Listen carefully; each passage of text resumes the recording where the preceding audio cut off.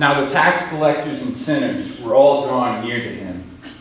And the Pharisees and the scribes grumbled, saying, "This man receives sinners and eats with them." So he told them this parable. "What man of you, having 100 sheep, if he has lost one of them, does not leave the 99 in the open country and go after the one that is lost until he finds it? And when he has found it, he lays it on his shoulders, rejoicing. And when he comes home, he calls together his friends and his neighbors, saying to them, 'Rejoice with me, for I have found my sheep that was lost.' Just so I tell you, there will be more joy in heaven over one sinner who repents than over 99 righteous persons who need no repentance. Or what woman, having 10 silver coins, if she loses one coin, does not light a lamp and sweep the house and seek diligently until she finds it? And when she has found it, she calls together her friends and neighbors, saying, 'Rejoice with me, for I have found the coin that I had lost.' Just so I tell you, there is joy before the angels of God over one sinner who repents." And he said, "There was a man who had 2 sons. And the younger of them said to his father, 'Father, give me the share of property that is coming to me.' And he divided his property between them. Not many days later, the younger son gathered all he had and took a journey into a far country. And there he squandered his property in reckless living. And when he had spent everything, a severe famine arose in that country, and he began to be in need. So he went and hired himself out to one of the citizens of that country, who sent him into his fields to feed pigs. And he was longing to be fed with the pods that the pigs ate, and no one gave him anything. But when he came to himself, he said, 'How many of my father's hired servants have more than enough bread, but I perish here with hunger? I will arise and go to my father, and I will say to him, Father, I have sinned against heaven and before you. I am no longer worthy to be called your son. Treat me as one of your hired servants.' And he arose and came to his father. But while he was still a long way off, his father saw him and felt compassion, and ran and embraced him and kissed him. And the son said to him, 'Father, I have sinned against heaven and before you. I am no longer worthy to be called your son.' But the father said to his servants, 'Bring quickly the best robe and put it on him, and put a ring on his hand and shoes on his feet. And bring the fattened calf and kill it, and let us eat and celebrate. For this son was dead and is alive again. He was lost and is found.' And they began to celebrate. Now his older son was in the field, and as he came and drew near to the house, he heard music and dancing. And he called one of the servants and asked what these things meant. And he said to him, 'Your brother has come, and your father has killed the fattened calf, because he has received him back safe and sound.' But he was angry and refused to go in. His father came out and entreated him, but he answered his father, 'Look, these many years I have served you, and I never disobeyed your command, yet you never gave me a young goat, that I might celebrate with my friends. But when this son of yours came, who has devoured your property with prostitutes, you killed the fattened calf for him.' And he said to him, 'Son, you are always with me, and all that is mine is yours. It was fitting to celebrate and be glad. For this your brother was dead and is alive. He was lost and is found.'" Man, I am so excited that y'all are here. First session is finally here. It's finally upon us. This place is completely different without campers. Us as a staff, we've been waiting for your arrival all week. And it's going to be an awesome week. And we're going to love each other because we're family. You are my brothers and sisters. You are part of my inheritance. And I get to share this with you. I get to share this place with you. I get to share the kingdom with you. And that is awesome. That is awesome. My junior year, the summer after my junior year of high school, I went on a mission trip with my youth group to Denver, Colorado. And we spent 3 days kind of doing a mini trek in the mountains. And the organization is called Dry Bones. And then the next 3 days, we spent in the city, spending time with the homeless population of Denver. And the people there, their mindset was more so on the fact that this is not a mission trip, but this is a vision trip. The goal of this trip was to change the way we see people, to change the way we see the world. Before that trip, I'd see homeless people on the streets in Lubbock or wherever and kind of try turn my eyes away as quickly as possible. I didn't want to see him. And so this trip, put us in situations. One of the things they had us do is just stand on the street and ask people, hey, could I have the time of day? So you're kind of tricking them into thinking that you might be asking for money, but really you're just asking for the time. And this is 3 days out off the mountain. We haven't showered at all. And we're standing on the street corner and we're just asking for people the time of day.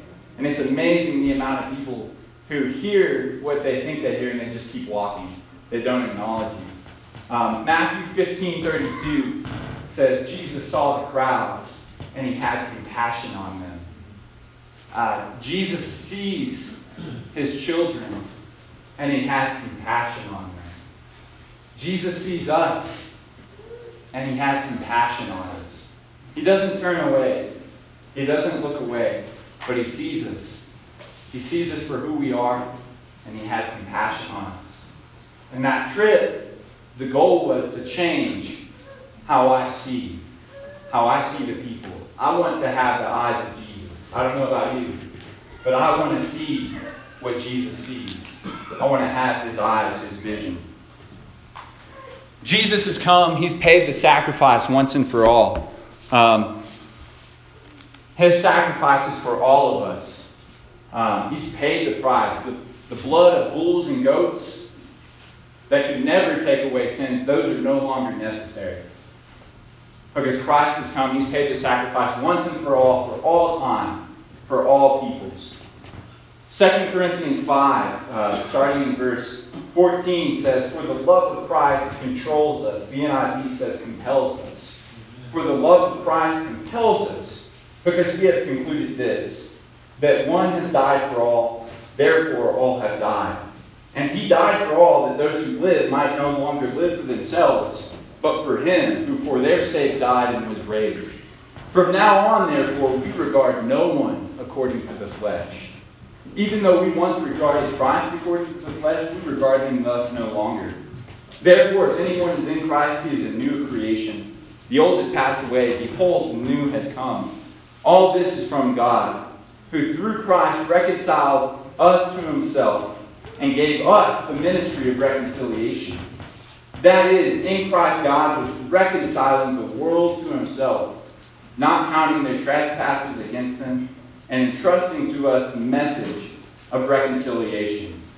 Therefore, we are ambassadors for Christ, God making his appeal through us. We implore you on behalf of Christ, be reconciled to God. For our sake, he made him be sin who knew no sin, so that in him we might become the righteousness of God. I love the story of the prodigal son. I love that chapter, Luke 15. And I think it's funny that there are 3 lost things in that chapter. There's a lost sheep, there's a lost son, and there's a lost coin right there in the middle. The sheep was lost. And when the sheep was lost, when the shepherd went to go find him, he didn't go find him and discover all of a sudden that my sheep has turned into a goat. That didn't happen. The sheep was still a sheep. The coin was lost. And the coin still had value when he was lost. The son is the only one who questions, I must not be a son anymore because I'm lost. I'm no longer worthy to be called your son. And the father says, no, you're my son. And you were lost, but you're found now. You were dead, but you are alive now. And he celebrates and he kills the fattened calf. And that is what this is. That is what the story is. Ever since Adam, we were walking with God in perfection in the garden. We were sons of God. And then we lost ourselves. We fell. But God has reconciled us back to him. We are his children. He has reconciled his children back to him. And that is good news. That is good news. There's a song that I love to sing. Minus one line. The song is Lay Your Burden Down. And it's a great song. But it's got a line in there that says, for we are all unworthy. And I really don't like that line. Because he has made us worthy. Christ sacrificed on the cross. You know what he did for you on the cross? He said, I love you this much. You know what God did for you by sending his son to die on that cross? He said, no. You think you're not worthy to be my child. He sent his son to tell you, no, you are worthy to be my child.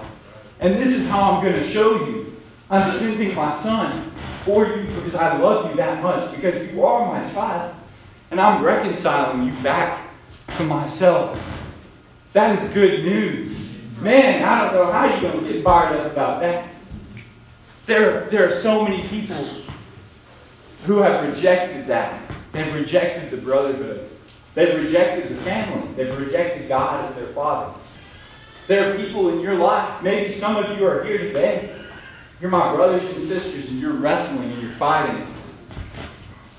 And you're wrestling with, how could this be true? And I'm telling you, it's true. And I'm telling you, God is reconciling you to himself. Maybe there are people in your life, maybe they're here, maybe they're back home, and they need to hear that God loves them, that God is reconciling them back to you. That's why he sent us. Christ's love compels us to be ambassadors for him, to see people as he sees them, to have the vision of Christ, to see the crowds and have compassion on them. That's good news. That's what I want to do. That's what I want this week. I'm going to end with Ephesians. We're spending the time in the book of Ephesians this summer, this session. And I'll be reading a little bit and then jumping around. Ephesians 1, starting in verse 3. Blessed be the God and Father of our Lord Jesus Christ, who has blessed us in Christ with every spiritual blessing in the heavenly places, even as he chose us in him before the foundation of the world, that we should be holy and blameless before him. In love, he predestined us for adoption as sons through Jesus Christ, according to the purpose of his will, to the praise of his glorious grace, with which he has blessed us in the beloved. He has chosen all of you to be his children. Ephesians 5. Therefore be imitators of God as beloved children, and walk in love as Christ loved us, and gave himself up for us, a fragrant offering and sacrifice to God. It's my prayer this week that you realize the truth about yourself. That you realize the truth about why Christ came.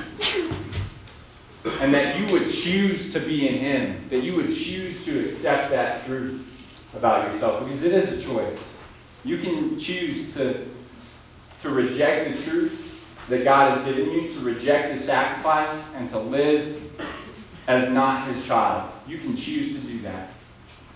But I pray that you choose to live as his child, to be imitators of God, to walk in love, to walk in light, and to live as children of light.